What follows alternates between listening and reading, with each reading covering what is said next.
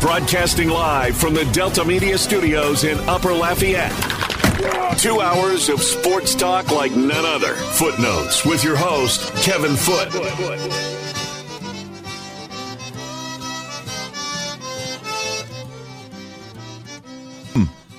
Into Footnotes, Kevin Foote on the game, 103.7 Lafayette, 104.1 Lake Charles, Southwest Louisiana sports station. Let's just get it out the way early. This is not a glorious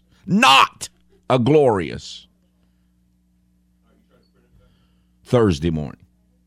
It's not awful, but it's certainly not glorious. Astros, it's early on. They hadn't been home in forever. Think about it. They went to spring, and then they're opening up on the longest road trip of the season.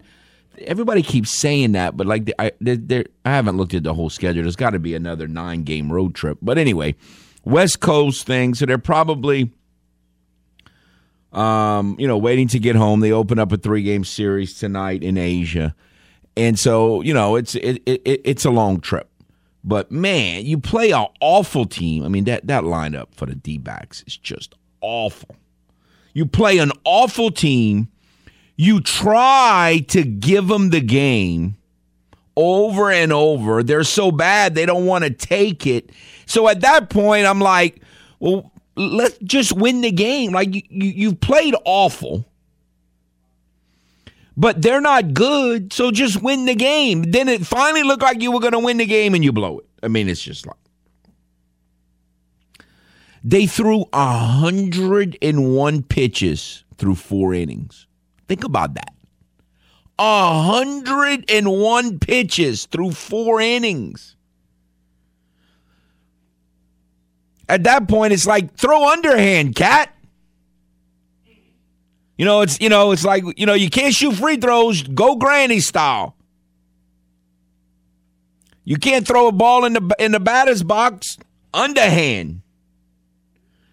But again, it's just one loss. They're 4-2.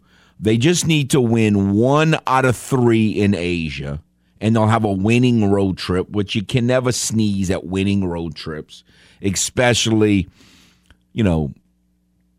West Coast 9-game trips to open the season. So, if they win 2 out of 3, it's a 6-3 road trip. It's outstanding. If they win one, as long as they don't get swept, it's in the big picture not a big deal. Not a lot of teams when they go on these 9-game West Coast trips have winning records. So I get it. It's just, man. Can't be that hard to score 2 runs.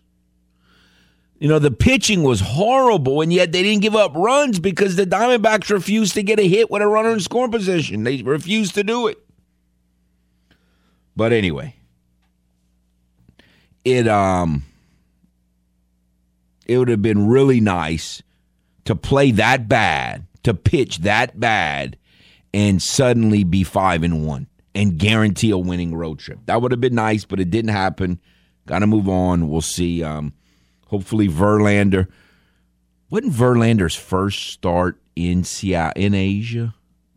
Seemed like it was. So I have a good memory of Verlander pitching in Asia. And so hopefully, I know he's pitching at some point this weekend. So hopefully that maybe Saturday.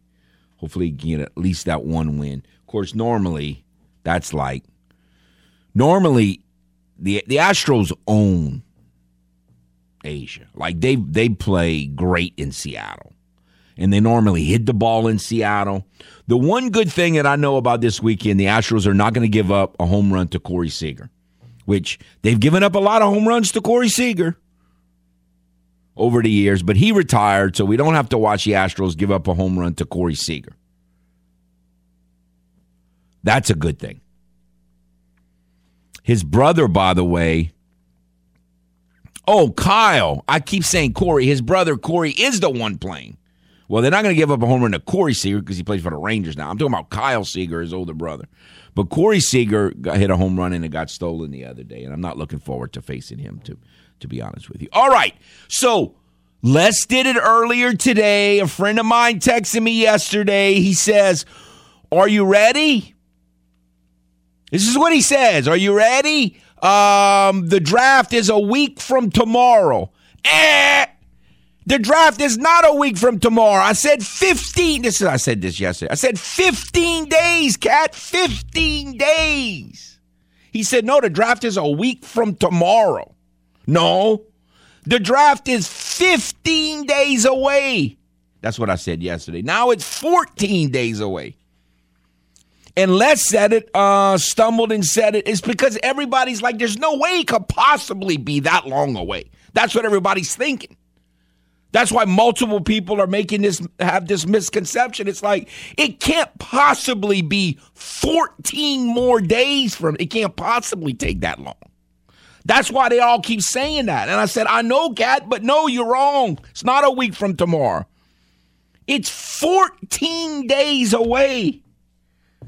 14, that's a big number. Like when we come back Monday, after this great holiday weekend, it's still going to be 10 days away.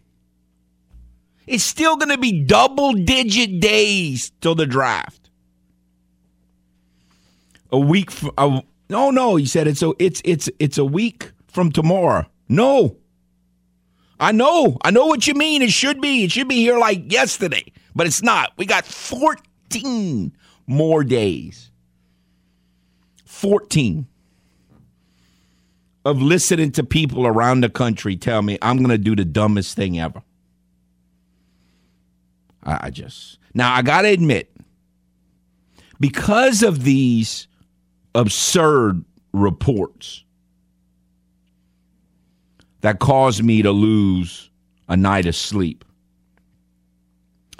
earlier this week, I've heard a lot of conversation on and off the air that's actually helped me. Like I actually feel more convinced that it's not going to happen now than I did a week ago. Think about that. A week ago, it was 21 days away. Now it's 14 days away. I don't know how I'm going to make 14 more days. 14. Unbelievable. But I'm feeling good, and I am. It just needs to get here. Man, it needs to get here. It is.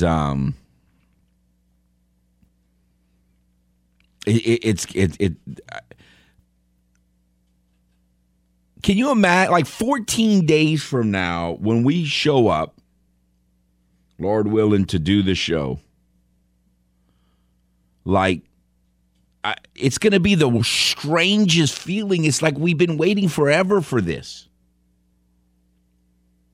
And the nerves, it's going to be a brutal day. I just hope the day at work, my nerves are going to be bad that day. My nerves are bad now. Can you imagine 14 days from now? 14. That's a long time. And I mean, every bit of logic says they're not going to do the stupidest thing ever. Now, Manny yesterday brought up the fact that they might do not the stupidest thing ever, but just something really stupid, which is stay where you are and use one of those picks for a quarterback, which would not be the stupidest thing ever, but it would be like, still pretty stupid. So I don't want stupid right now. I want good, solid, logical, let's move forward right now. That's what I want. That needs to happen. Like, I wonder if this happens. I'm just throwing this out there. Like, Cam Jordan was on Get Up like 2 or 3 times this week. Earlier this week in New York, in the studio. Like, I wonder if Loomis or Dennis Allen, before he went on national TV, gave him an idea of, okay, not saying we're going to pick this guy or this guy, but like, understand, Cat, we ain't picking a quarterback. Do I look stupid to you? Like, I wonder if they had that conversation. Don't go on the air and hint like, or go on the air and hint like we are going to pick a quarterback, which he didn't do. What Cam did was say that he said what I've been saying. He basically said, "Call Cat. We would have, if we'd have been healthy last year, we'd have won 12 or 13 games," which is what I believe. So why would we not want to win now? That's basically what he said. So I'm hoping, I have no idea, obviously. That's why I'm bringing up the point as a question. I wonder if before one of the team leaders went on national TV, he had a conversation with the GM or the head coach to say, okay, I just want to get an idea. Like, we're not doing the stupidest thing ever, are we? Because I don't want to go on TV and say something and then us do the stupidest thing ever. I wonder if that happened. Hopefully it did, because he did not say we're going to do the stupidest thing ever. He said, Cat, if we'd have been healthy last year, we'd have won 12 or 13 games. So why would we give up now?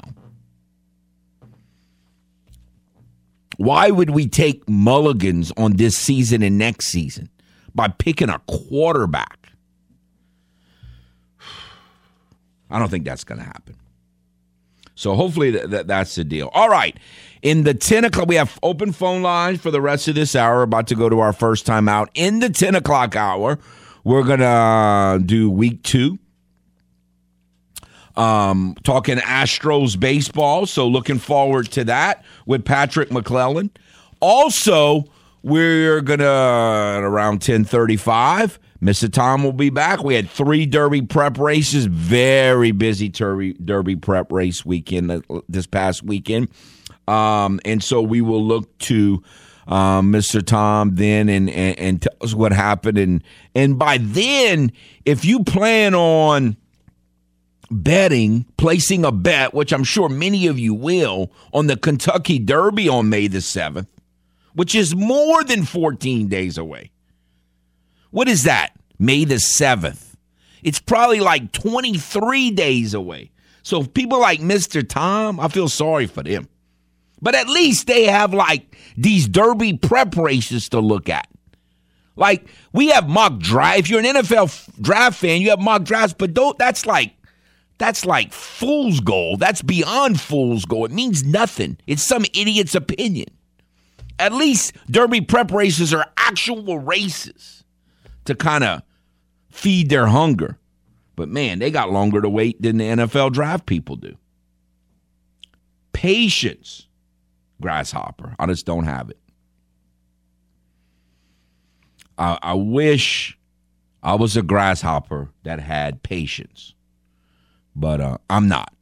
All right. That's a reference that the younger ones in the studio and listening don't get, but that's okay. We will take a timeout, try to regroup, 14 days, try to get my mind off of that. Astros bullpen did good yesterday, except for the closer. We'll get to that next hour as well. We'll be back on the game, 103.7 Lafayette, 104.1 Lake Charles, Southwest Louisiana's sports station. Are you fluent in Footlish? Not to worry. We're here to help with the Footlish Dictionary. Benedict Arnolds. Benedict Arnolds. Now, an NFL expansion team that stole a bunch of Saints players and coaches when first created, also known as the Carolina Panthers.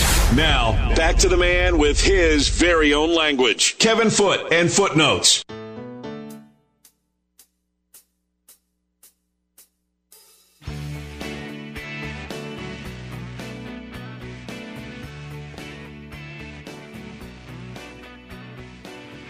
Welcome back to Footnotes. Kevin Foote on The Game, 103.7 Lafayette, 104.1 Lake Charles, Southwest Louisiana Sports Station. Again, you can watch us simulcast on Stadium 32.3, 133 on LUS Fiber. The Game hotline is 706-0111, 706-0111. Want to remind you, if you want to do Festival International, this is the way to do it. Go to the website, join the Rewards Club, and you might get exclusive access to front row and stage areas, shaded seating, air conditioning, restrooms, express drink lines, shirts, pins, posters, all kind of great stuff. All you need to do is go to 1037thegame.com or 1041thegame.com, join the Rewards Club, and you might win this great Festival International prize pack. All right. It is Thursday, but because of Easter weekend, it is a little bit of an unusual schedule. Thursday, Friday, Saturday. And so we will see how, LSU's at Arkansas. If LSU was at home against Arkansas, I would feel good about them winning 2 out of 3. On the road, I don't know. That's going to be tough. Cajuns are at South Alabama.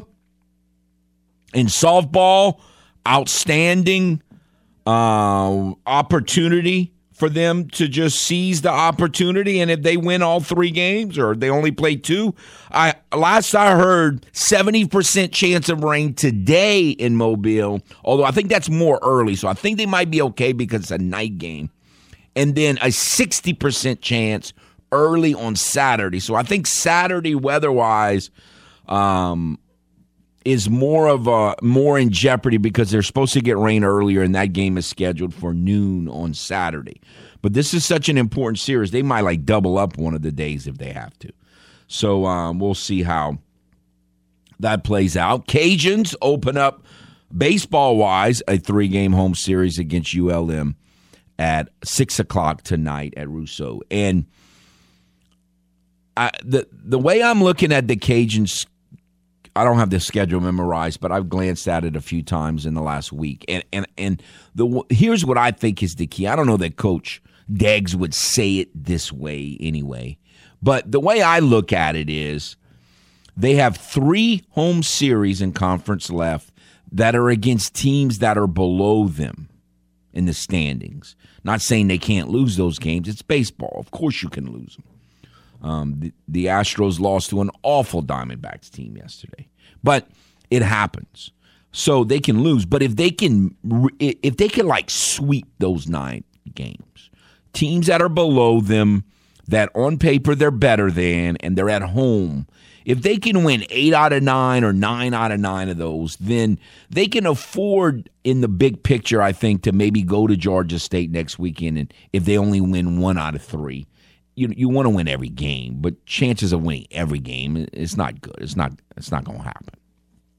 But if they can go 8-1 or 9-0 preferably in those 3 home series the rest of the way, then even if they lose some games on these road series, they should be pretty good in the big picture. So that chore starts tonight. The problem is, Monroe's not been playing well, and they don't have a lot of pitching depth, but their number 1 guy's pretty good. Look at his numbers. He looks pretty good, Barlow. And every time I see Barlow, I think of Ken Barlow. I don't know why. I just love the way that he used to say that. Ken Barlow. Callous. But anyway, and the number 2 pitcher's pretty good. Now, they're not, the Cajuns should have a huge advantage on Saturday in the pitching matchup. But you still got to play. Like Coach Deggs always talks about, a lot of times you're not playing against the other team, you're playing against yourself. That's kind of what it was yesterday for the Astros. It was like, just throw a strike, Cat. Throw a strike. Just get 1 hit. Man, Altuve hit a ball that would have been a 3-run homer that would have put the game away in the 10th inning, and it went like 10 feet foul. Sickening. But anyway, so it's a game day. Last night, did get a chance to see some of the Pelicans win over the Spurs. Man, it's unbelievable how young and inexperienced. Man, the Spurs look young. But no, Pelicans, they look good, no question. Pelicans look good. They did a lot of good things. Ingram played big. McCollum played big. And again, you got to have some perspective on this. Like a lot of people, we talked about it yesterday, criticized the Timberwolves for over-celebrating. Well, again, they haven't had a lot of playoff success or a lot of playoff experience, so just let them celebrate. The Pelicans, it was a huge night for the franchise. They've had a lot of negativity over the last 3 or 4 years, a lot. So you're playing technically a postseason game. You're playing technically a postseason game, so why not have fun? They had a huge crowd, and they played very well, and they won. So I'm hearing something that people get too crazy. I think they've done very, very, very well, and so will they beat the Clippers tomorrow night? That's going to be tough going back on the West Coast, but we'll see. All right, let's go to the game hotline. Hello. Footsie. Howdy, sir. Footsie, do you realize it's only 13 days to Shohei Ohtani pitches at Minute Maid Park? Oh, here we go again. Boy, the man loves Shohei Ohtani. Well, Footsie, I mean, if a person likes somebody, a person likes somebody. I mean, there's nothing wrong with that. But then, Footsie, I got some really bad news for you. I hate to break this to you, but Shohei Ohtani pitches on that Wednesday, and then the Astros are off on Thursday.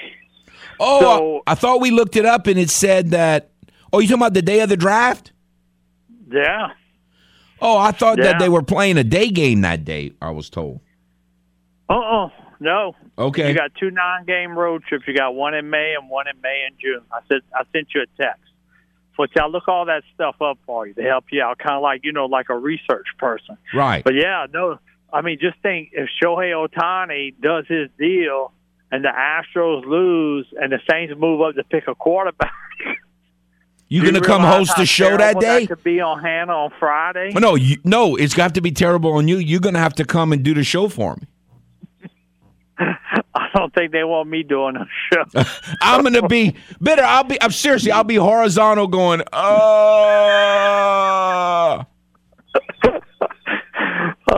Footsie. Please don't do that to me. Well, please don't let that happen. I'm fired up about Shohei Ohtani pitching. I think I might take off and go.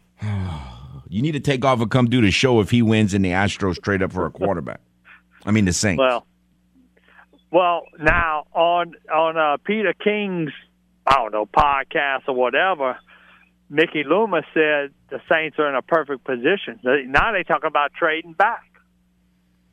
Well, if that happens, I'll be horizontal for another reason. I'll just faint in total shock because, that never happens.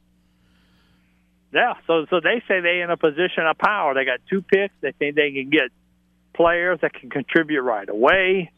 Or if somebody wants to move up, they can trade back. So, I saw Mike Graff on CBS Sports today. They got the Saints taking an offensive lineman from Mississippi State, then a wide receiver from Arkansas, and then they got them taking Matt Corral in the second round. Now, what do you think about Matt Corral in the second round? You know me. I really don't want to pick one in the whole draft. I think the third round would be the first round that they could pick a quarterback where I wouldn't be upset necessarily. I wouldn't like it, but I wouldn't be upset because essentially their third round pick is really a fourth round pick. It's really not a third round pick. It's like the whole third round is taken, and then they have these extra third round picks, which they call the third round, but it's really the fourth round. So it really, to me, that would be a fourth round quarterback pick. That wouldn't be the end of the world. That's the first round, because I think when you pick, to Mickey Loomis's point, when you're picking in the top 50, you should be able to pick a really good player that can help you pretty close to right away, if not right away. So that's just too high to me still, in a 49, a top 50 pick to be picking a quarterback. Well, all right, Footsie, so just remember. See, it's better. It's only 13 days to Shohei Ohtani finishes at Minute Maid. You better clear your schedule. About it, Footsie. Clear your schedule. You might have to do my show. All right, Footsie, have a good day. Just try to relax about it. Relax. I told Troy, just get in the hammock, since we know he's ineligible to win the World Series. Yeah, it's a hammock season. Get in the hammock and relax. But this ain't hammock season. You're right. Thanks, Bitter. But no, the problem, like if you're a Braves fan, then yeah, it's a hammock season. You don't worry about anything. I mean, I love the hammock season. I remember the Astros hammock season after winning the World Series. You know, you like losses like yesterday. You're like, who cares if you walk 72 batters and lose 3-2? Who cares? We won the World Series. You got to enjoy the hammock season. Like, there's no reason. The only time that I got upset during the Astros hammock season is when they took the home run away from Altuve in the ALCS against the stupid Red Sox. That was the only time that I got really upset, because I still say that was a home run. But no, you got to enjoy the hammock season. The problem is, this is not a hammock draft. This is a critical draft. Like, they really need to do this right. They really need to not do something really stupid. I wish this was a hammock draft, but it's not. And so, I don't know, Bitter, Manny, somebody's going to have to come do the show for me that Friday if all that stuff happens. That would be awful. I'm hoping that if we talk about it enough, then it won't happen. That's my strategy. That's my plan. My daughter Riley fussed at me again last night. Stop talking about that. Talk about the Astros. And I said, that's coming, but we got to get past this draft first. She hates football. She only likes baseball. So, see, it's not just, even my daughters fuss at me. Stop talking about that. Talk about the Astros. We'll do that about 45 minutes from now when Patrick comes on. For now, we'll take a timeout. We'll be back on The Game. 103.7 Lafayette, 104.1 Lake Charles, Southwest Louisiana, sports station. Are you fluent in Footlish? Not to worry. We're here to help with the Footlish Dictionary. Old tucktail. Tucktail. Noun. A former NFL coach who put his tail between his legs and went back to college, where it's easier to win. Also known as Nick Saban. Now, back to the man with his very own language. Kevin Foote and Footnotes.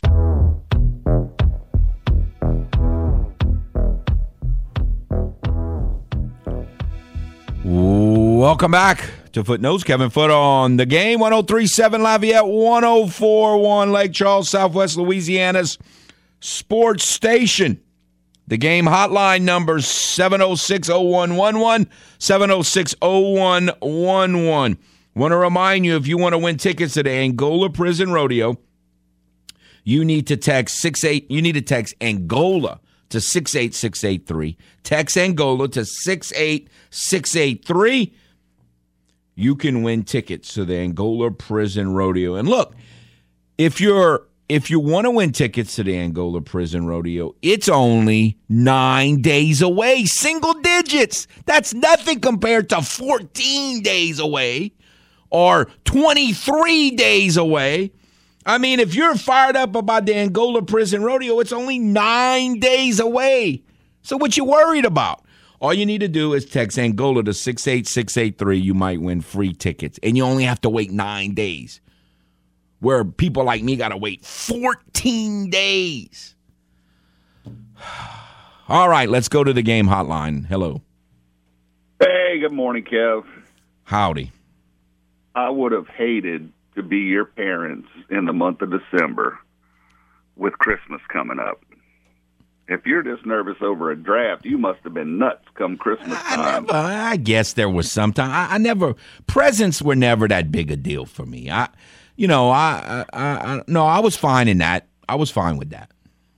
Well, that makes me feel better for them anyway, because you'd have drove me crazy if I was Santa Claus. Oh, man. Really? There's no Christmas presents. There's no Christmas Now, look, I'm not saying I was never impatient, like, for the start of football season or the start of baseball season, but Christmas presents, I mean, I'm not saying I didn't like them, but I was cool with that. And another question, when Hannah gets married, is she going to be Hannah Six Names? Is your married name, is her married name part of 5 names already? I don't know. I've not been clued in on that information. Well, the listening public needs to know. But anyway, let's talk draft. I was in a refinery yesterday, so I'm not allowed to use my phone, but I was listening to everything going on, and the subject of guard came up. And I think they've got too many options at guard to waste an early pick on one of those, even though there are actually going to be some pretty good ones when we pick. Yes. But as much as we love to dog Pete, I think his presence was missed last year. I really do. And Ruiz, while he's been a letdown so far, if they get to a point where they're really panicking with him at guard, the idea of moving Ruiz to center, which is really his natural position, and swinging McCoy out to guard isn't out of the question either. They've been hesitant because, McCoy's, I think, an all-pro at center, definitely a Pro Bowler and one of the top 3 or 4 in the league. So that's why they were hesitant to make that move. But in a panic situation, the Saints have the capability to do that as well. So I don't think guard, that doesn't mean they may not draft one later in the draft, but I think burning a pick in the first 2 rounds on a guard, although, I've got friends joking, this means the Saints are picking a center when they made the trade for 2 first-rounders. I guess the Saints are picking another center, but I'm starting to think Cross may actually fall to us. I've been seeing more and more mock drafts with him dropping a little, which I'll run over to your studio and kiss you if that happens for him to fall, because I was thinking they may even trade up. You can kiss Hannah, but don't kiss me. But no, look, I think for that to happen, though, I think Seattle's going to need to pick a quarterback. I don't know that that's going to happen. I actually am starting to think both Carolina and Atlanta take quarterbacks. Oh, no, I think, which somebody yesterday was saying, didn't they see the Liberty UL film, which Malik Willis, for some reason, everybody's so high on him. I can't shake that game out of my head. I thought the first time he faced a decent defense, he folded up like a pup tent. But I'm sure these scouts see more as far as just raw ability. He's probably the best quarterback in the draft. But I'm seeing Carolina taking Pickett and then Atlanta taking Willis. And I don't believe that. If that happens, you're going to start having really good players start to fall down. Oh, I hope it happens. I just don't. Yeah. Us. Oh, I hope it happens. I just don't believe that it's going to. All right, I think Hannah's here. What's the answer, Hannah? I am not adding it to become 6 names. I'm either dropping my middle name to add my last names there, or just dropping my last names all together to trade it for my new last name. So I'll become Hannah 4 names, but I'll still go by Hannah 5 names. Don't worry. Well, do me one favor, girl. This hyphenated stuff drives me crazy. Please, no hyphen. Because if you do that, then I'm just going to call you Hannah Hyphen. I already have 2 hyphens in my name right now. I love alliteration. Either keep your name, take his name. Look, I'm not opposed to you making him taking your name. I'm good with that, too. But the hyphen stuff just doesn't flow with me. So we're counting on you. We're praying for you, too, girl. I'm excited for you. The best years of my life have been spent married. So just hold off on having kids. That's when stuff gets turned on its head. Oh, yeah. Don't worry. Yes, sir. I wonder if she's as excited about her wedding as you are the draft. No, probably not. Fiance I think we're about the same. We're at the same of Are you excitement. counting down the days? Oh, yeah. What's the number? Tomorrow makes exactly 1 year till we get married. Oh, that's a long way, though. I was counting when it was like 425.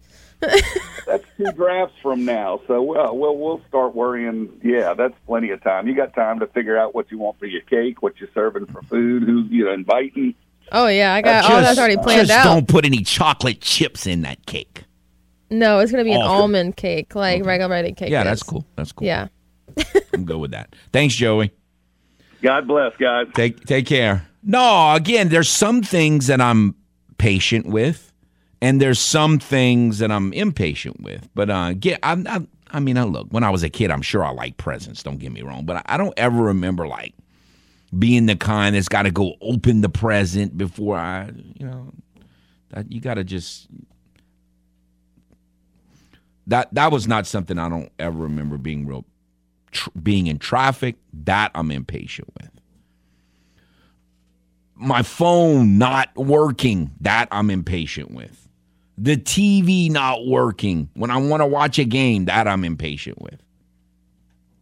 But no, not Christmas presents. All right. Again, the game hotline 706-0111, 706-0111. All right. I want to comment on this Clayton Kershaw stuff. There are a lot of really good points about, and a lot of people are talking about him. I get the baseball is not a sport that, gets led with a lot of news cycles. I get that point. That when you have a chance for baseball to be the number one thing, you got to take it. I don't worry about that as much for me, but I get that point. You got to, it's a little more complicated for me, this subject, because I'm not about the individual. I'm about the team. And so, and plus, if you listen to me, you know how I feel. If that was an Astro pitcher, I would be going, please give up a hit. Like, I want to win tomorrow and today. Now, if it's 1-0, I don't want to give up a hit because I might still lose. But they were up 7-0, if I remember correctly at the time. I think they were. Like, when you're up 7-0 in the 8th inning, if my pitcher's got a perfect game going, I'm like, no, give up a hit. Because I want to win today and tomorrow. If you throw a no-hitter or a perfect game, your chance of winning the next day go way down. Way down. I remember when Matt Cain threw a no-hitter against the Astros. Now, the Astros weren't going to win, and they were towards the end of the game, so I'm like, yeah, throw a no-hitter. I'm going to win tomorrow. And at that time, the Astros were not good yet. So I'm like, I'll take a win tomorrow. Go ahead, throw your little no-hitter. Do all your little celebrating. Act like y'all won the World Series and do all that because I'm going to win tomorrow. And, of course, soon the next day, but I forget who it was. They had this big, strong right-handed hitter. I never can remember it. He hit like 2 home runs. This is when Astros were terrible. And he hit like 2 home runs, and they crushed the Giants the next day. Again, it's about the team. It's not about the individual.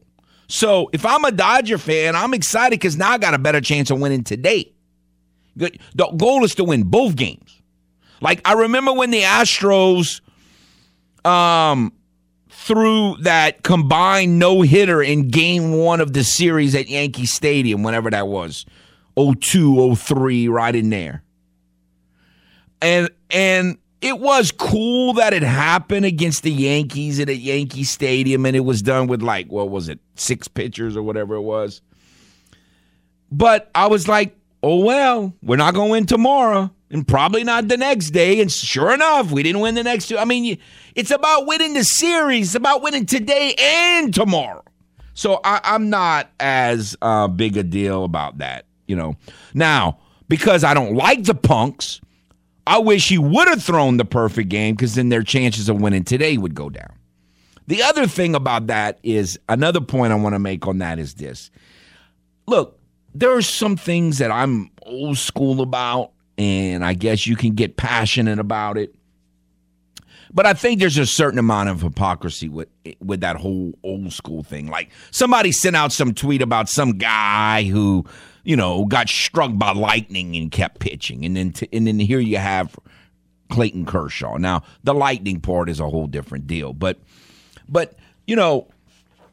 if Clayton Kershaw pitched in the 20s then he would have pitched.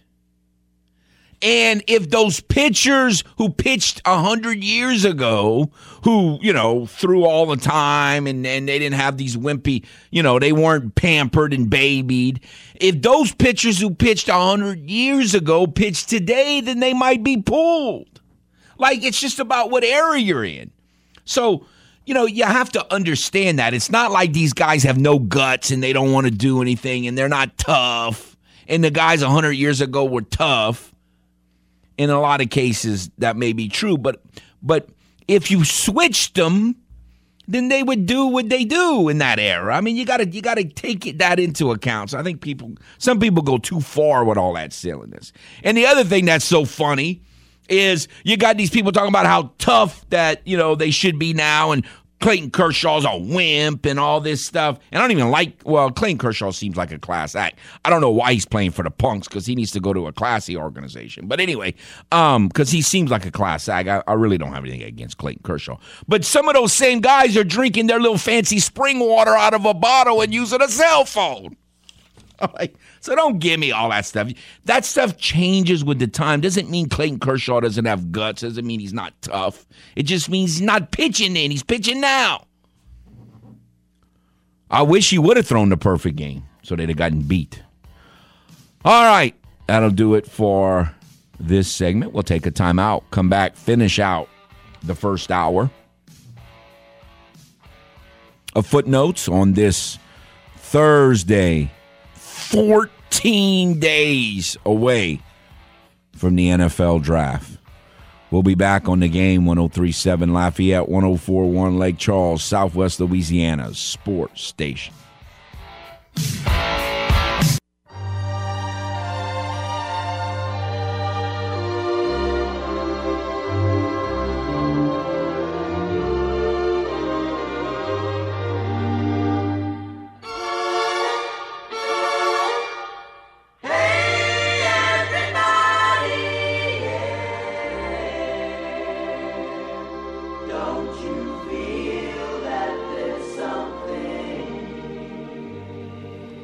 Oh, man. I love that song. But we don't really have time to listen to him any more than that. Welcome back to Footnotes. Kevin Foote on the Game, 103.7 Lafayette, 104.1 Lake Charles, Southwest Louisiana sports station. As we count down the days, or at least I do, man, these days. The old cliche. What's the old cliche? A clock watch never moves or something like that. You just can't. I got to stop thinking about it. But it's so difficult because it's all around me. I mean, I joked earlier the week. I mean, if I did another profession, I think it'd be easier for me to not be all crazy about this if I, did something else. If I worked at a restaurant, or if I was a welder, or I was an accountant, or something like that. Of course, I'd have never been able to. I mean, there's no way I could pass accounting school. I'd have never done it. But if I was a lawyer or whatever, I would have it'd be a lot easier to not obsess about it. But when you do radio and newspaper for a living, and you're constantly around it all the time, and then your friends are constantly texting about it all the time, and it's not a bad thing. It's just it just gets you kind of crazy when it's not a hammock draft. Now, if this was a hammock draft, like next year it won't be anything like this, because unless something happens, the Saints won't have a first round pick. So it will be, it'll be more like a hammock draft. But man, as it is right now, this is awful. I mean, I don't know how I'm going to make it 14 more days. But again, the Astros playing well is the thing that can help the most, sports wise. So hopefully, they continue to do well. But look, again, I get people being upset about Kershaw, but, like Rudy once said, he ain't no kin of mine. I don't care what he does. I just hope he loses. And so I think by pulling him, they help their chances of winning today.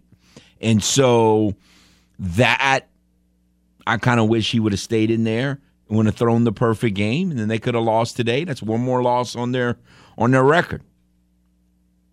I just once again, I just look at things differently than most things than everybody else. All right, that'll do it for the first hour. Another hour to follow. One more segment. So if you want to get on the phone lines, the next segment is the time to do it. We'll do that next on the Game. 103.7 Lafayette, 104.1 Lake Charles, Southwest Louisiana's sports station. Broadcasting live from the Delta Media Studios in Upper Lafayette. 2 hours of sports talk like none other. Footnotes with your host, Kevin Foote.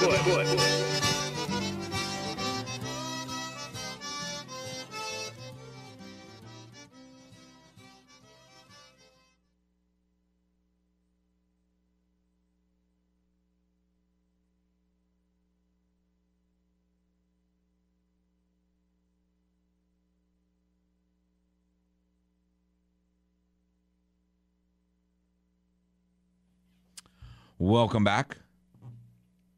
Again, the game hotline, 706-0111, 706-0111. You can watch us on simulcast, Stadium 32.3 and 133 on LUS Fiber.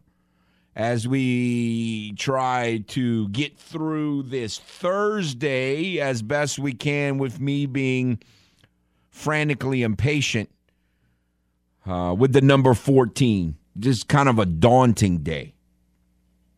Some people count down, Joey brought up Christmas, the 12 days of Christmas. We're not even to the 12 days of the draft yet. We're on 14. But anyway, we will talk some Astros baseball. We will talk some Astros baseball in the next segment with Patrick, and then we will talk some Kentucky Derby. And again, after today's show, I think there's only like one Derby prep. Mr. Tom will let us know after, from here on out. And so after today's show, you should have a pretty good idea, if you plan on betting on the Kentucky Derby, which horse you're gonna bet on, or at least have it narrowed down to like 2 or 3 horses. So hopefully we've educated you and prepared you for that process. All right, let's go to the game hotline. Hello. Morning, Kevin. Good morning, sir. How are you? I'm great, man. I'll tell you, I got my mind right. I did what I said I was going to do. I got my worst case scenario. I know that we're not drafting up. I mean, we're not trading out 2 picks. We already discussed that. My worst case scenario is we take a quarterback with one of those picks in the first round, and I'll just be very angry, but I won't be on the floor, not unable to go to work the next day. Like, if it's not happening. Okay, that's not why I called, Kevin. I called to tell you that I think Mr. Bitter got maybe he's like your other friend. He's got his weeks mixed up, because the Angels are coming in on the 20th. Shohei, I guess, is going to pitch on the 20th, and the 21st they're off. But the week of the draft, the 28th, they play that day. It's a 105 game versus the Rangers.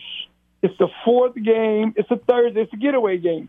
It's a Thursday, 4th game of the series. You see what I'm saying? Everyone says I'm crazy, but even people who aren't obsessing about it, they can't even fathom that the draft is still 14 days away. Even if they don't care about the draft, they still can't fathom that it could really be 14 days away. Right. The Angels series ends on the 20th, the day, which they're thinking that the draft is on the 21st, but it's not. It's on the 28th.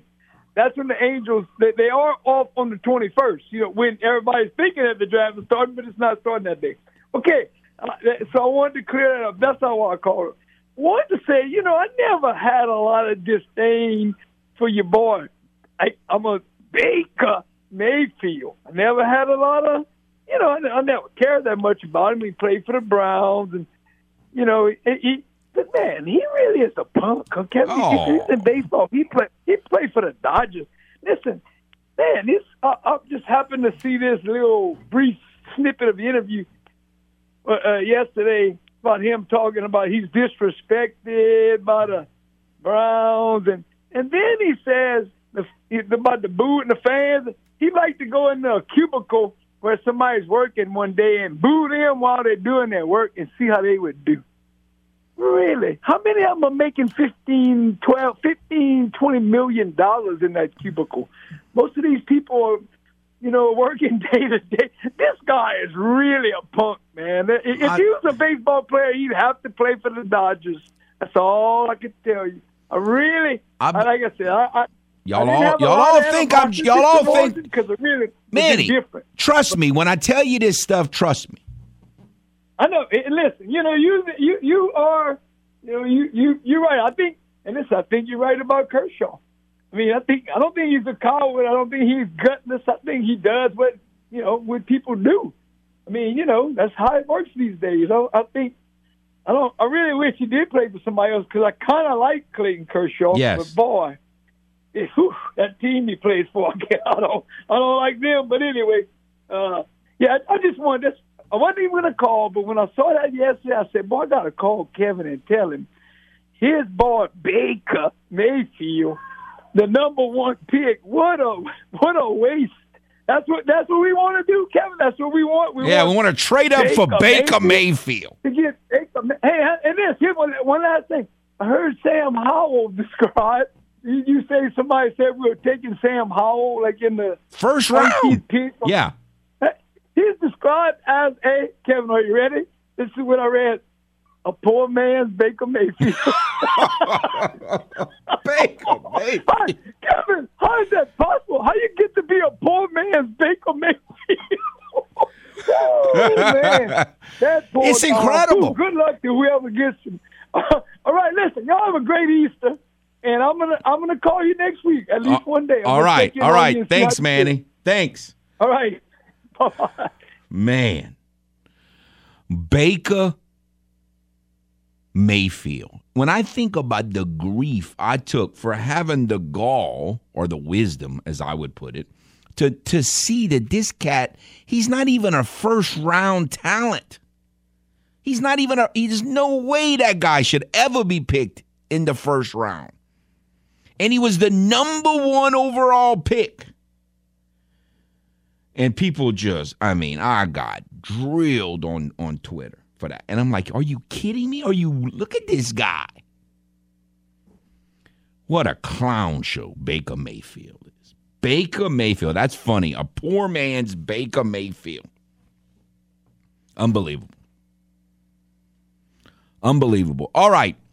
But no, it's I do think Clayton Kershaw is a pretty classy guy, and so it is a shame that he plays for them. But that's just kind of the way that it is. So again, we've got tomorrow.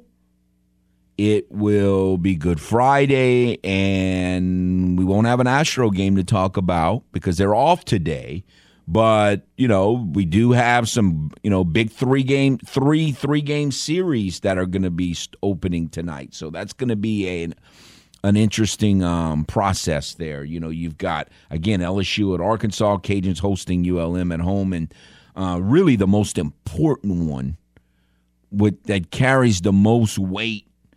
The Arkansas one is more high profile because of how good Arkansas is on paper, but I don't think both of those teams are going to be in regionals. I don't know. I mean, it's important, but if one team wins 2 out of 3 or loses 2 out of 3, I don't know that it's going to shake anything up one way or the other overall in the big picture of things. But it's theoretically possible, very possible, that South Alabama and UL in softball, the winner of this series, especially if one team would sweep the other one, could make a difference between one team making and not making an NCAA regional. I mean, I think that's theoretically possible.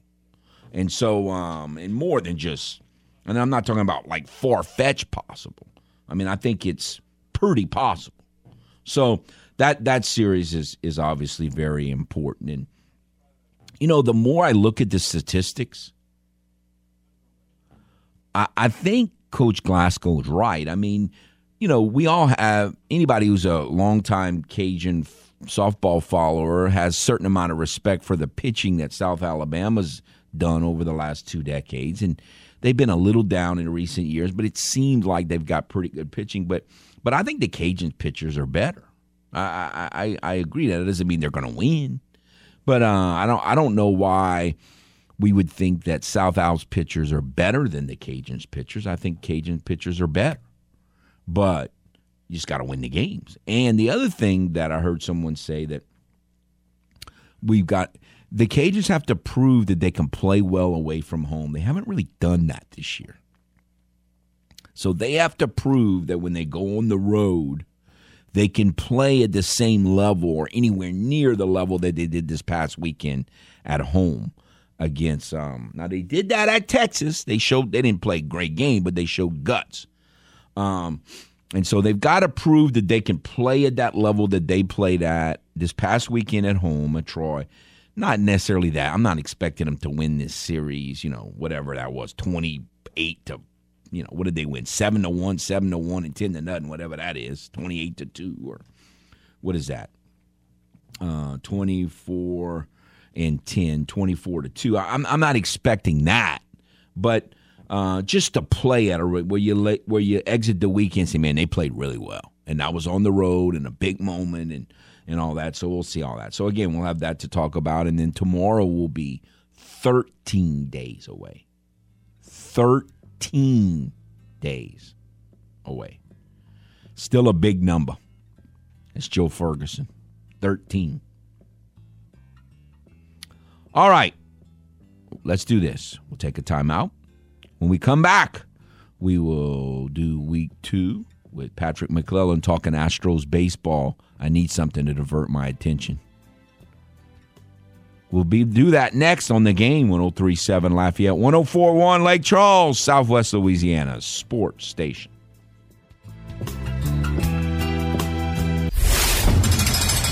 Time to open up the vault for the games this day in sports history. April 14th, 1969. It's the first regular season Major League Baseball game played outside the United States. The Montreal Expos defeat the St. Louis Cardinals 8-7 in Montreal. That was this day in sports history. We now return to The Game. 103.7 Lafayette and 104.1 Lake Charles, Southwest Louisiana's sports station.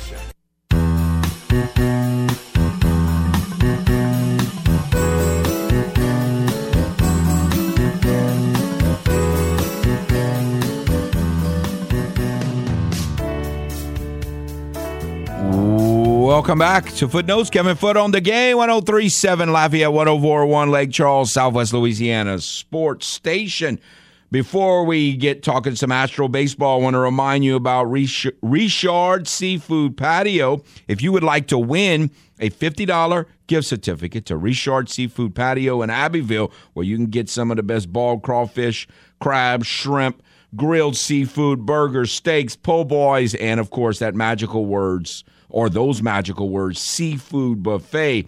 You need to simply go to the website, join the Game Clubhouse, and you will be eligible perhaps to win a $50 gift certificate to Richard's Seafood Patio by going to 1037thegame.com or 1041thegame.com. All right, we have with us Astro fan Patrick McClellan. How are you, sir? I'm doing good. How about yourself? Well, we've got a week of baseball under our belts. Yesterday was kind of a stinker game, but overall, there are lots of impressions so far. If you were going to say, okay, from the first 6 games, first week of the season, what was your number one biggest impression or takeaway from the first week? I mean, overall, they are good.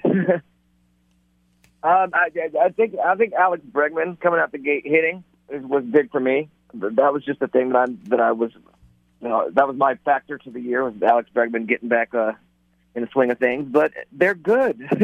They are very good, and that just is what it is.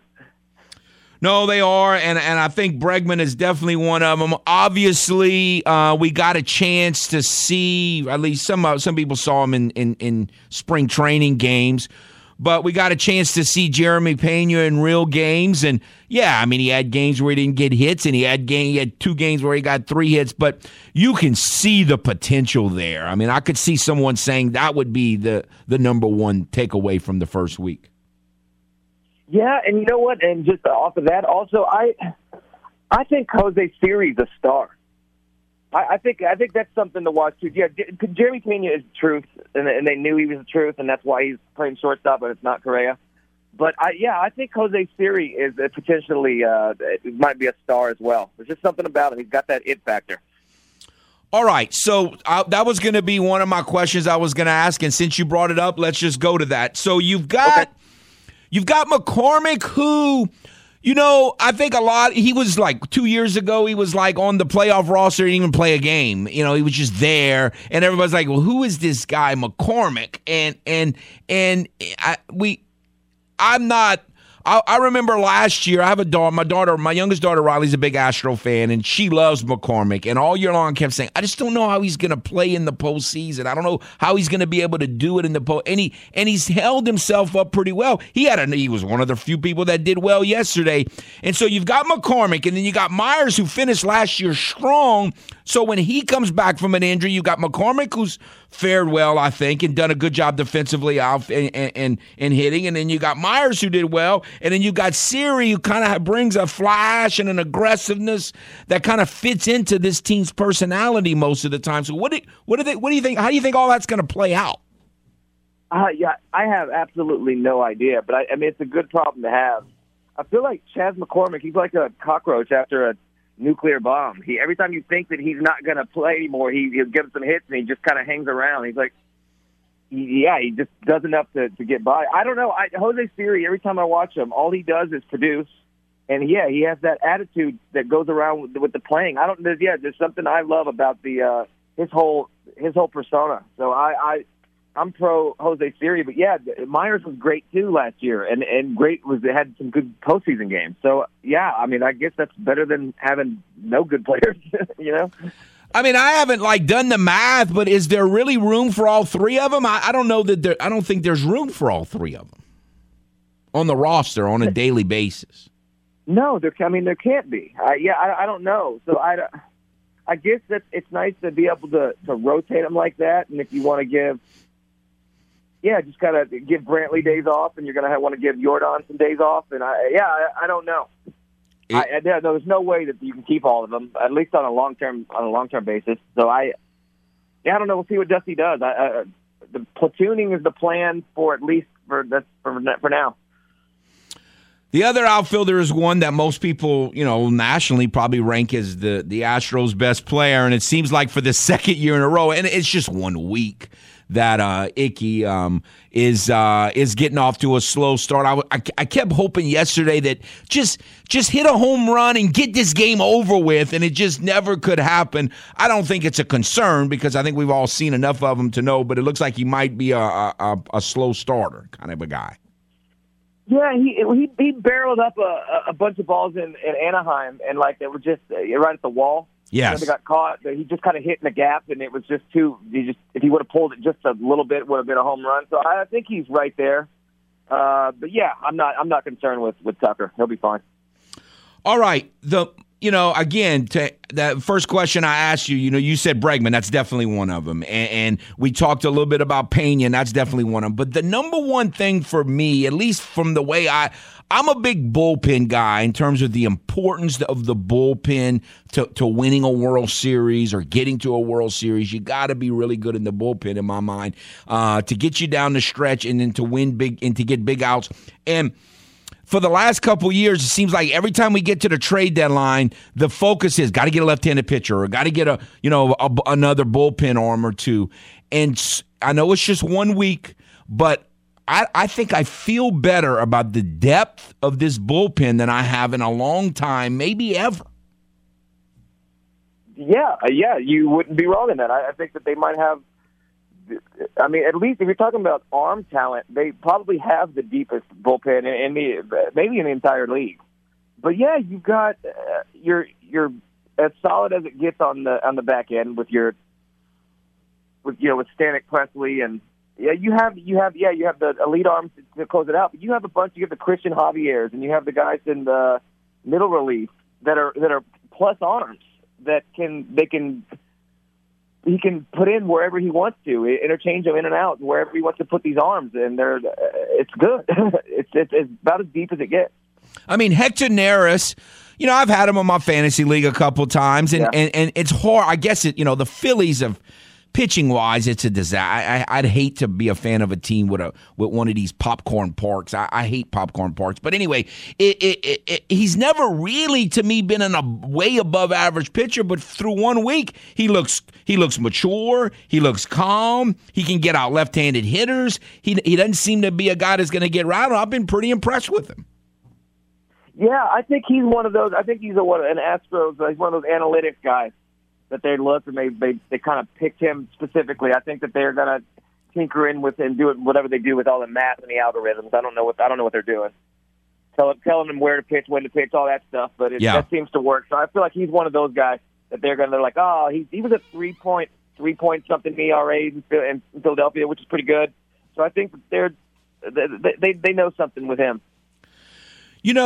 Another thing is, when the Astros made the trade last year, trading Toro essentially to the Mariners for Graveman, Graveman was the big deal, and he pitched okay. I mean, he wasn't bad, but at times he was really good, and at times he kind of scared me last year.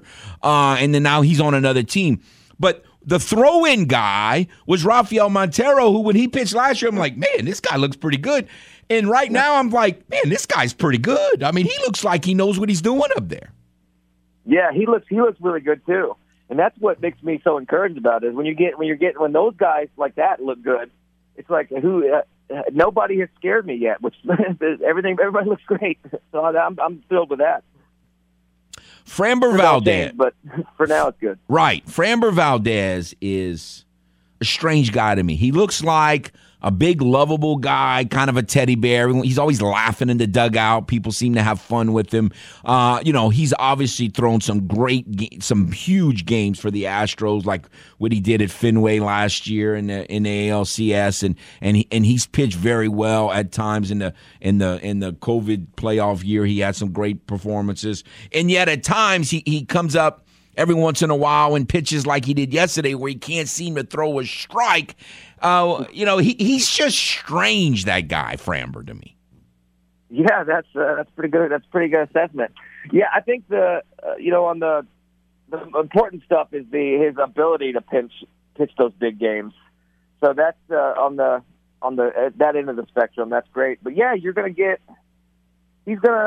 have those innings like that. Even in some of his great starts, he'll have an inning like that, and then he won't give up a hit for the rest of the start, and it'll kind of get back to regress towards the means that was getting hit close to 90 to 100 pitches. But yeah, that's I think that's just youth, and sometimes he just doesn't have it. The location is just a little bit off, and that was I guess you just take it with the lumps. It's just one of those things. Like, yeah, it'll eventually get straighted out. The thing that was ironic. That's Framber for you. It's weird. Right. I don't know. The thing that was ironic, because if you watch his first start, which was with the opener, the umpire had a really tight strike zone, I thought. And after the first inning, I was like, oh, no, he's going to walk 7 batters tonight. And yet he pitched unbelievable after that first inning. And then yesterday, the umpire was tight, but I didn't think as tight as the first one, and he couldn't throw a strike. Yeah, that was it. I think he just had some control issues, and I just couldn't get it back. Yeah, you're right, absolutely right. That first start, he was as good as he could be. But yeah, he'll do that. He'll be right off, and he just he has to refocus, or sometimes he just needs to get out of a half inning and get to the next one, and he's a different pitcher. But I'm sure that's something they're working on. Yesterday wasn't it was never good to hit somebody with the bases loaded. That's about as bad as it gets.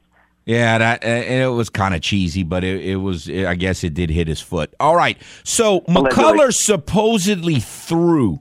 Like, are you hearing anything like timetable wise on him? I'm sorry, I didn't hear what you said. McCullers, he supposedly threw like a little bullpen or something, or long through or something. Like, are you hearing anything more, or is that still we have no idea about his timetable? No, I haven't heard anything more. I'm going to be negative about it until I'm told otherwise. Yeah, just just how vague they've been this entire time, where nobody knows anything, and then he's just not playing. I don't feel good about it. I know he's supposed to pitch at some point, so I have nothing for you there. I have no idea. I didn't know he was not going to play this, that he was going to not start the season. So it's just one of these things that I don't know. I wouldn't be surprised if he pitched in a couple weeks, and I also wouldn't be surprised if he never threw another inning in the major league. It could be either of those. Yeah. No, I get it. Now, all right, so they're opening up. I don't know how you are, but the West Coast baseball kills me when I've been fatigued all weekend. You stay up late 3 times out of 4 nights or 3 nights, and if you play to midnight and you win, I can take it because you get natural adrenaline that comes with a win that helps you out. But then they always hit a wall like the next day or 2 days later. But one good thing is over the years, these late night games in Seattle, they usually win. I mean, they were good in Seattle when the Astros were terrible. When they were losing 100 games every year, they could win in Seattle. So hopefully that will continue, but we'll see. And the first time is this weekend. Don't you have a lot of good memories of playing in Seattle? Yeah, I love it. It's exciting this year with all of the hype behind these magical Seattle Mariners. So that's fun. It's kind of a little early season head-to-head matchup. But yeah, that's one of those. It's like in the 90s and 2000s. You go to Cincinnati, you're good to go. You're feeling good if you're in Cincinnati and Roy Oswalt's on the mound. It's kind of the same thing. Seattle honestly, the entire AL West feels pretty good, except maybe Oakland. But yeah, it's good. Everybody get going. Let's go sweep them and get them out of there. Seemed like I remember Verlander's first start was at Seattle after the Astros acquired him, and he's going to be pitching this weekend. The way I look at it is, let's say they lose this series. As long as they win one, that's a 5-4 road trip. That's not the end of the world. No, yeah, exactly. That's what. Yeah, I'm trying to remind people on the internet, which is very difficult to do, but that's all. There's the highs and lows. It's a long season. Just calm down. It's not. Yeah. Exactly right. Even if they get swept, it's not. I mean, it doesn't necessarily mean anything. But win one is fine. But just keep winning series. Do what you can. So let's get this division out of here. Just finish it off really quickly. How are you? Altuve. He hit the home run in Anaheim, and he hadn't done a whole lot since. But he did get 2 hits yesterday, and he drew 2 walks. One of the times that he drives me nuts is when he gets too aggressive at the plate. So it impressed me on Tuesday, the win over Arizona. He walked in the 7th when he was, in my mind, noticeably less aggressive at the plate than he normally would be. And he walked again in the 9th, the batter before Brantley got the game-winning single to left. And he even stole a base. So I'm wondering if, last year, Yuli got way more patient than he had ever been. And I'm wondering if Altuve might be up to that this year, which I think would be a good thing. Oh, it'd be an incredible thing if he added that to because he's already dangerous. And the aggression is why he's such a good hitter. But you're right. When he was just off, and was that 2021? When he was just couldn't do anything. Right, he was the COVID year, and he was just he was swinging at pitches that were uncharacteristic of him. Yeah, if he can just reel that in and take the walk and go on base, that's all he has to do, and that's going to pay dividends big time. Especially with the guys hitting behind him, and then Sure. Like, what's wrong with El Perro Grande Alvarez? He just got, the flu or something? Food poisoning? Yeah, probably. Yeah. Hopefully he plays soon. He's always sick. That's something I don't know. He got COVID, twice or something. There's no telling. Yeah. All right. They could have used his bat maybe yesterday, but oh well, it's over. All right. So I think overall, very encouraging week 1, wouldn't you say? Yes, I think business as usual. That everybody should just be. Yeah. I'm encouraged. All right, sir. Well, hopefully next week is as good. I appreciate it. Enjoy your Easter weekend. For sure, you the same. All righty, Patrick McClellan talking Astros baseball. We will take a timeout, and when we come back, shift gears to the Kentucky Derby. The biggest Kentucky Derby trial weekend this past weekend with 3 big races. We'll catch up with Mr. Tom about that next on The Game, 103.7 Lafayette, 104.1 Lake Charles, Southwest Louisiana's sports station. Kevin Foote is a walking, talking encyclopedia of New Orleans Saints history. No, seriously. After that is 2013, which I call the Forgotten Saints season, because in so many people's mind, the Saints' streak of good football ended with the Bounty Gate season.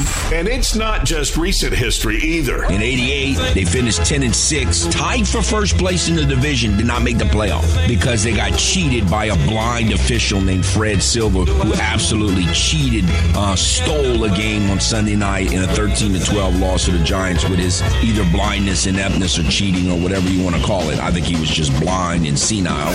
We return to the man who's forgotten more Saints history than you will ever know. Kevin Foote and Footnotes on The Game. 103.7 Lafayette and 104.1 Lake Charles, Southwest Louisiana's sports station.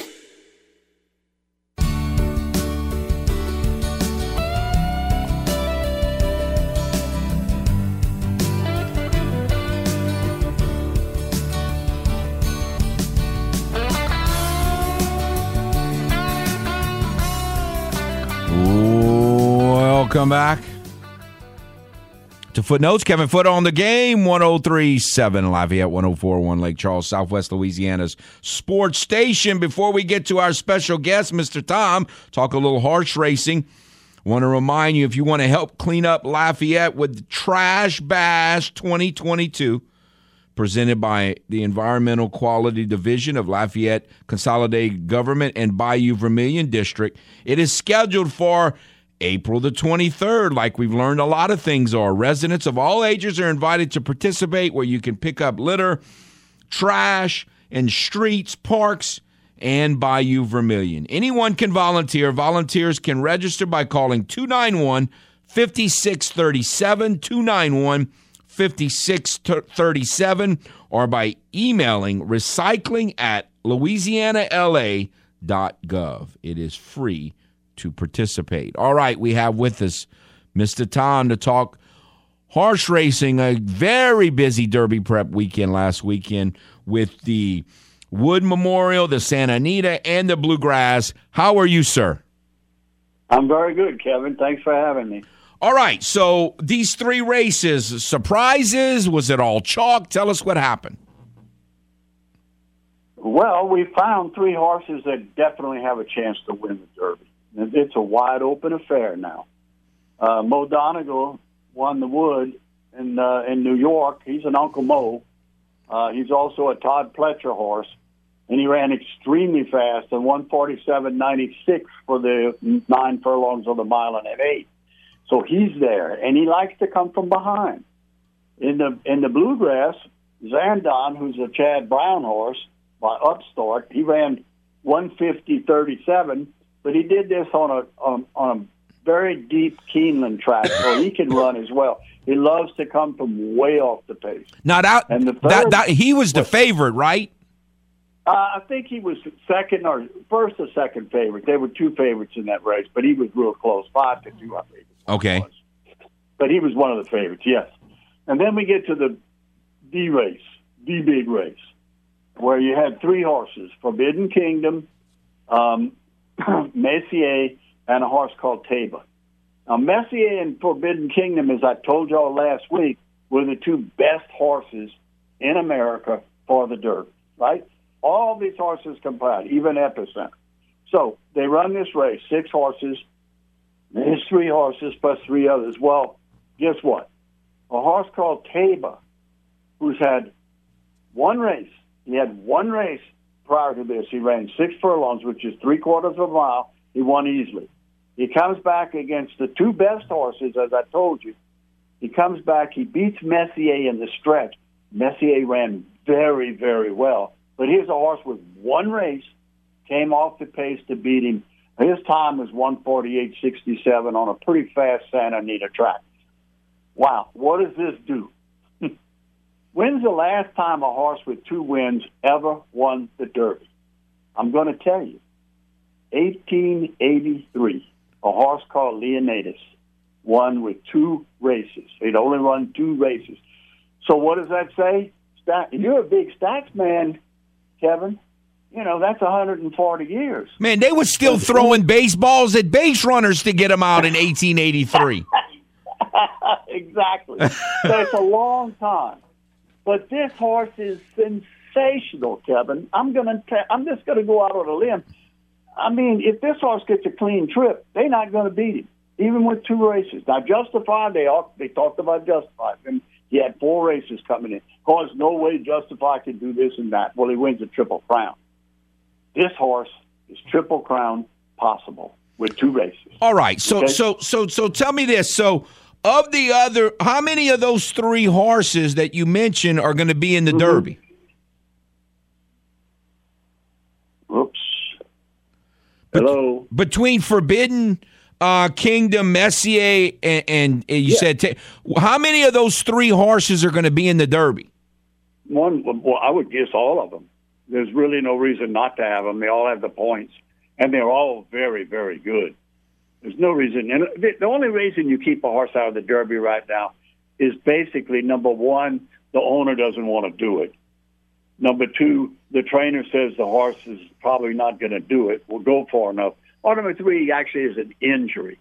Other than that, everybody wants to be in the Derby, Kevin. If they have the points, they're going to be there. Even that Japanese horse is going to be there, Crown Pride. So the Derby's going to be interesting. This last weekend made the Derby interesting, okay, if you can put it that way. Those 3 horses can win.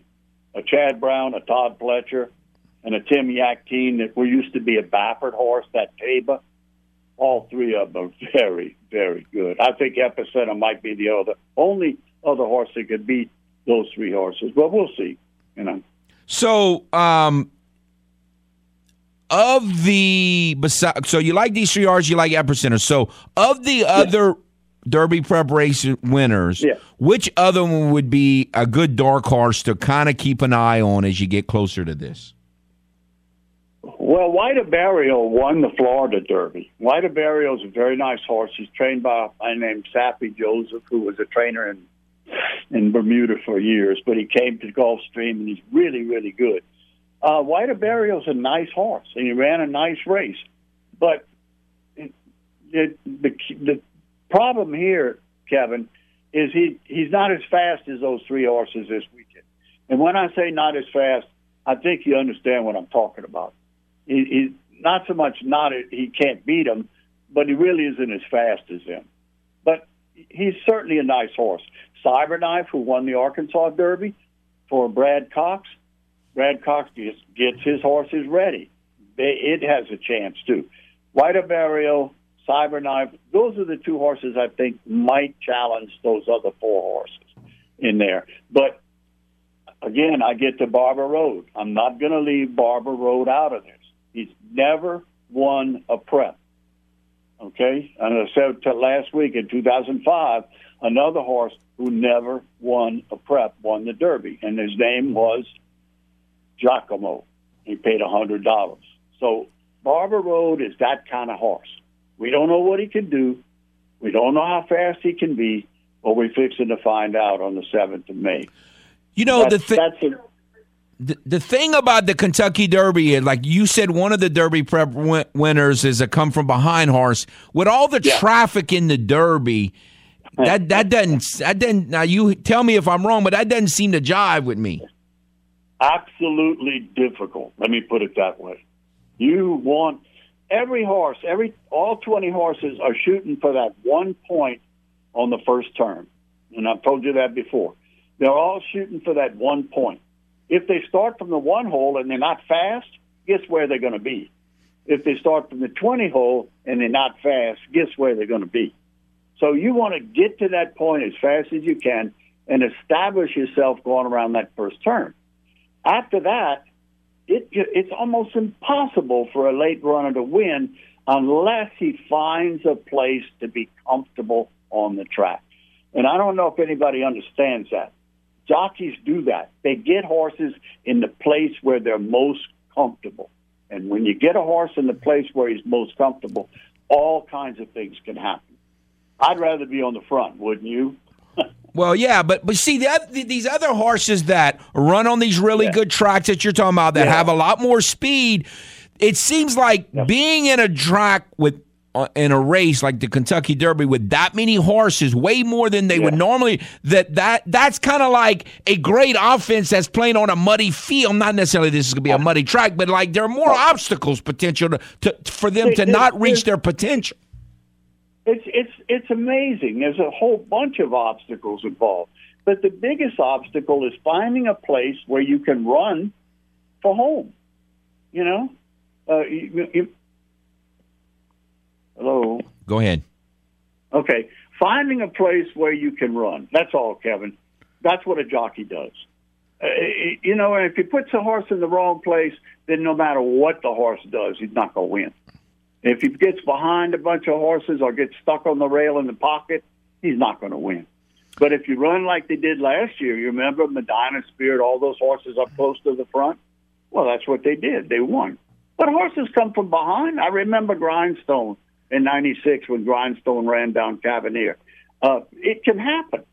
You can run them down if you get the right position. But I tell you, I don't want to be running from dead last. I don't want to be running from the number 12. I want to be running in the top 7 horses. That's what I want to do. That's what I want to have. All right, one more question. You mentioned that one of the horses needed to get a jockey. What's the time? Like, when would that normally happen? Like, if there are going to be some jockey changes on some of these Kentucky Derby horses, is that like we won't know that till the week before the race, or when? Well, we got 23 days till the race. So most horses won't come into Churchill until about a week before, and they'll try to run at least one time around the track. You know, one good workout. They'll be at Keeneland for a while. They might be elsewhere. They will ship in. But if a jockey change is going to happen, it's going to happen within the next 10 days. We're not going to wait till the last minute because they've got to have to work these horses out. And I've told you before, horses that work real good on Churchill usually run real well in the race. And that's just, you know, I'm always careful to look and make sure that somebody likes the track, you know? Sometimes horses don't like it, and that's what happens. They don't run. But can I make one more comment before we go? Yes, sir. Last weekend, they ran the last 3 prep races for the Kentucky Oaks, okay? Now, normally I wouldn't talk about it because Echo Zulu, another Asmussen horse, he has Epicenter as well, was so dominant in all the preps up to then. Well, last weekend, we had 3 preps. We've got 4 or 5 horses in the Oaks now that can challenge Echo Zulu. So if anybody's interested, Friday afternoon before the Derby, the Oaks is run, and it's going to be very, very good. So just to mention that they'll have it'll be an interesting race. All righty, sir. Well, I appreciate your time and your wisdom and information as always. Thank you very much. We're getting closer. Thank you, Kevin. Thanks for having me. All right, take care. Mr. Tom talking horse racing. Sounds like it could be interesting when we get to about single-digit days away from the Derby and we start trying to pick what horse is going to win, especially if you plan on wagering on that. All right, we'll take a timeout. Final one. Finish out today's show next on The Game, 103.7 Lafayette, 104.1 Lake Charles, Southwest Louisiana's sports station.